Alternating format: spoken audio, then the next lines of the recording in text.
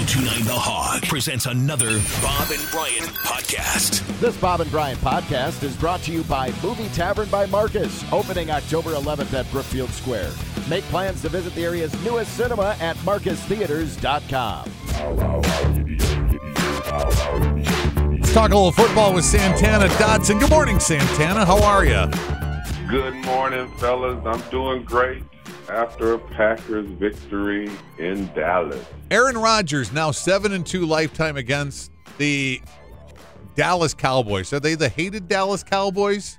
We've got quite a rivalry. It goes back a ways. You know, one of the biggest games. I don't know. I kind of think It's a long time. You know, it's been around a while. So it's one of those rivalries that you don't see them every year unless, you know, that both teams make it to the playoffs.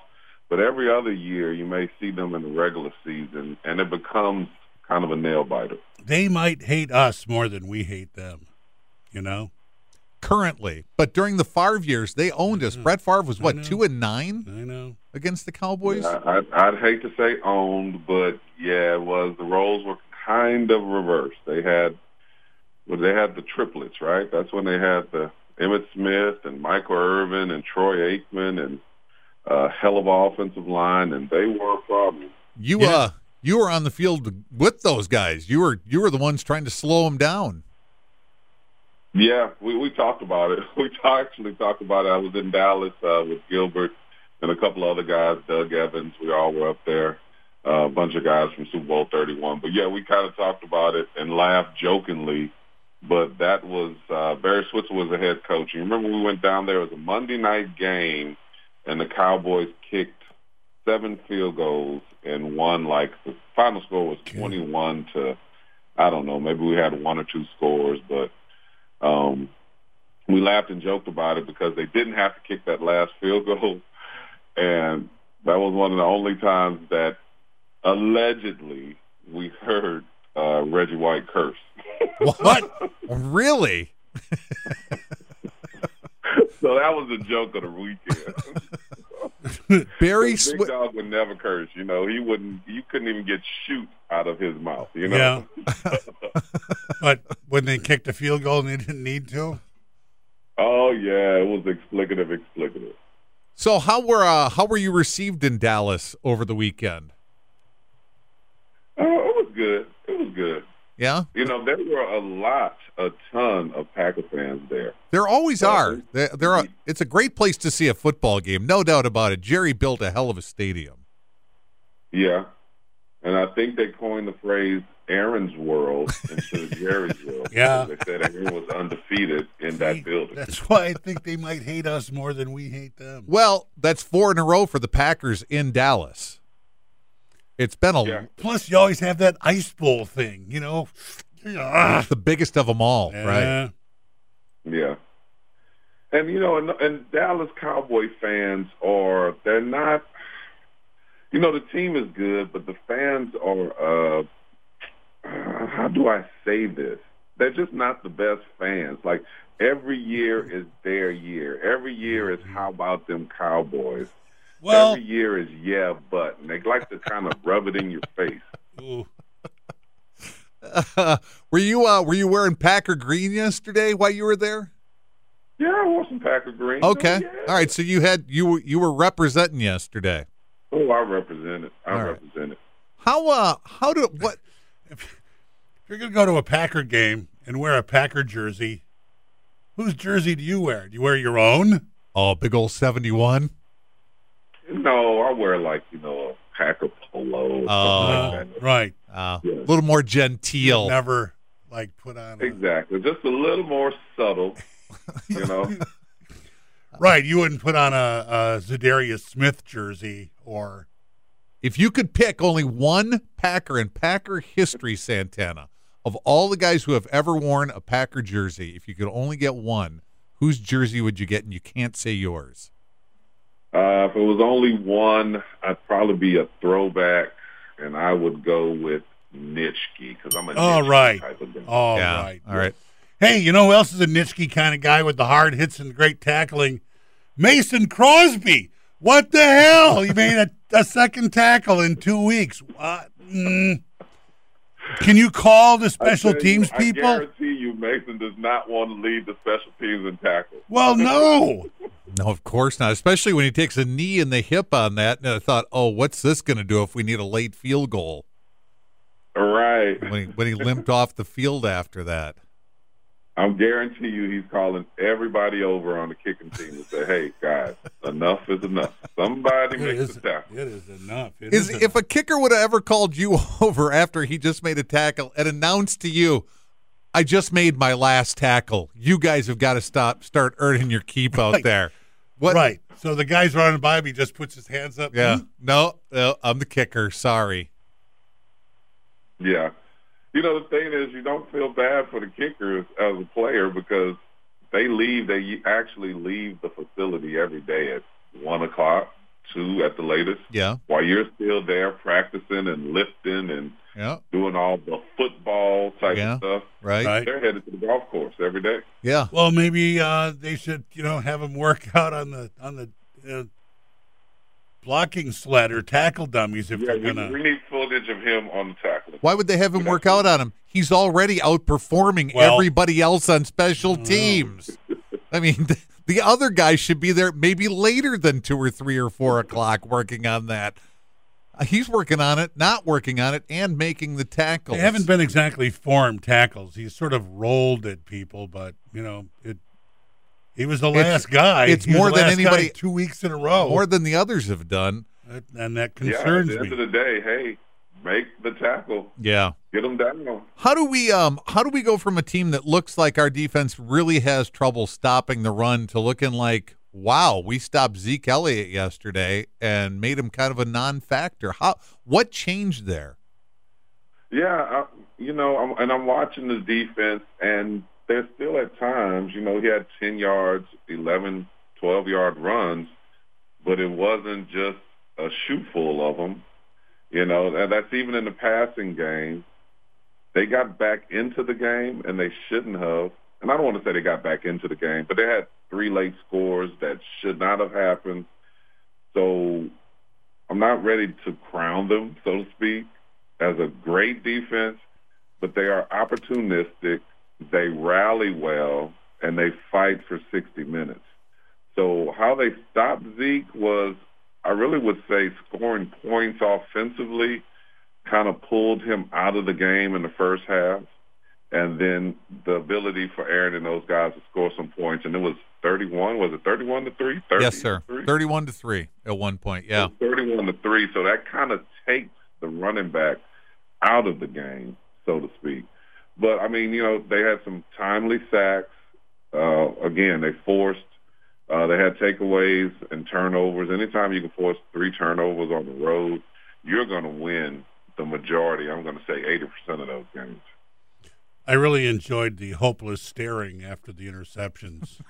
I did. I mean, they always show, Dak Prescott or someone sitting there, and they're kind of going, It's like, oh, there's always that hopeless stare after a missed field goal. And I feel a lot of relief that it wasn't me, Oh, I'm glad I'm not doing the hopeless stare because I hate that feeling. I swore you guys were going to want to talk about the head coach penalty. Oh, when Chan Gailey spiked the no, Jason Garrett. I'm sorry, Jason Garrett spiked the review, the challenge flag, hanky in front of the ref. He didn't get flagged for throwing that down. It's what he said afterward, because you could see he threw it down. Ref wasn't doing anything, and then he started running his mouth, and the ref reaches for his hip, and boom, up goes the flag.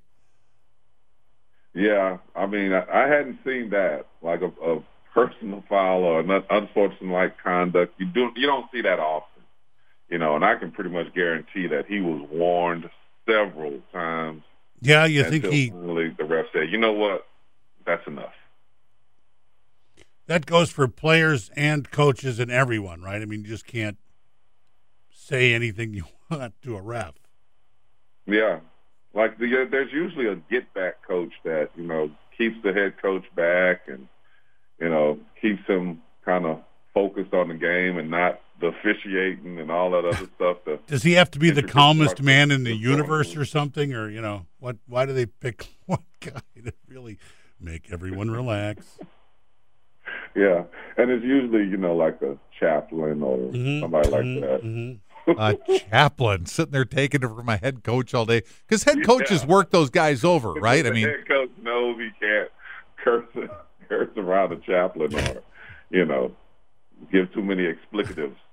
Used to. Oh, hi, Father. Hi. Oh, hi, Father. Just here at the game. Because coaches work those guys on the sideline. They want that call, right? I mean, they don't want to be called for that, but they want calls to go their way. And they're constantly whispering in the sideline official's ear. Yeah, they're not whispering nothing. They're screaming for the most part. Yeah. And that's what I mean about the defense. So we got the penalty. It's 1st and 25. One play, it's 1st and 10. So one long pass. Yeah. No, they overcame that pretty quickly. And if you're the head coach, you've got to be really relieved. Like, I'm glad we got that first down on 1st and 25. Yeah. But how would you rank that win yesterday on a scale of 1 to 10? I mean, even with I'm definitely going to say 9.5. 9 It was a big win, even with all the late points on the road. It was a big win. I mean, I like the offensive game plan. I was very concerned about the Cowboys' pass rush, and the talent that they have on the defensive side of the ball. But the shovel pass and the quick pass game was outstanding offensively.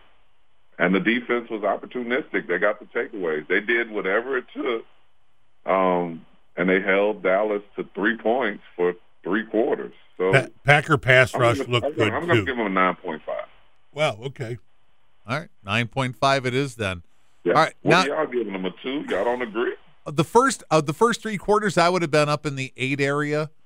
And then it kind of fell off in the fourth quarter with it's like, come on, keep this together. Because they were starting to talk, Buck and Aikman, who hate the Packers, according to all listeners, and I didn't hear it again yesterday. We're talking about, Dallas's biggest comebacks, with the number of points they've come back from in their history. I think 21 was their biggest number that they've overcome. And I thought, oh, geez. Oh, if they do this, this will be the end of the season for me. I'll have to walk away. Troy Aikman said, I was sure he cursed the Packers when he Yeah, I mean, I just think it was an outstanding display yesterday. I mean, you think about, we did not have Devontae Adams, which is, Aaron's favorite target offensively. Defensively, we'd given up 200 yards, almost 200 yards rushing the week before, and that wasn't even the best running team in the NFL. The Cowboys were or are. So, the two of those together and playing on the road, I just feel like they did an outstanding job. Bottom line is we're 4-1. The Packers, are 4-1, which is, if you'd have told me you come home with the win, do you care how you get it? I go, no. Really? When you're watching it, you care how you get it. When they were 10 points up. What's up with the men? Well, they were 10 points up with 2:45 left. Yeah. And I was having flashbacks to the Seattle championship game when they lost with, all those things had to happen right for the Seahawks to win that game, and they all happened right. That field goal goes through at 7, and it's an onside kick. Now, there hasn't been and Troy Aikman and Joe Buck were discussing the onside kick scenario, and Troy Aikman said something like, there hasn't been a successful onside kick yet this year. And I thought, Correct. he just cursed the Packers because that's what happens when, he says things. Any announcer says things, then immediately the opposite happens. But we didn't have to find out because their crappy kicker, because the offensive line jumped after he made the first one on the first attempt and moved it back 5 yards. He missed on the second. Oh, that's got a smart. Yeah. That had to sting a little bit, because it was a relatively short field goal. It was a 30, 35-yard field goal. And it was his second miss of the day. the kickers. So first one is a long. got to figure they're going to fly a couple of kickers in there this week to take a look at them, don't you think, in Dallas? There's definitely going to be some kicker conversations going on. Make sure you can tackle. Yeah, and he one preferably that can make the tackle. One of my favorite stories you have, Ron Wolf, flying guys in when you were, winning championships and going to Super Bowls, and he was still flying people in all week long to take a look at them. Every week he made them believe. Exactly. On a Super Bowl caliber team. Always looking to improve. Kept you on your toes, too, didn't it? Kept everybody on their toes. All right, Santana, we'll talk about it again next. The Packers don't play till Monday night, but we'll talk about the Monday night game on Monday morning. Monday morning. Tuesday. We'll figure it out. We'll talk to you again next week, all right? All right, fellas. Y'all have a great week. Santana Dotson.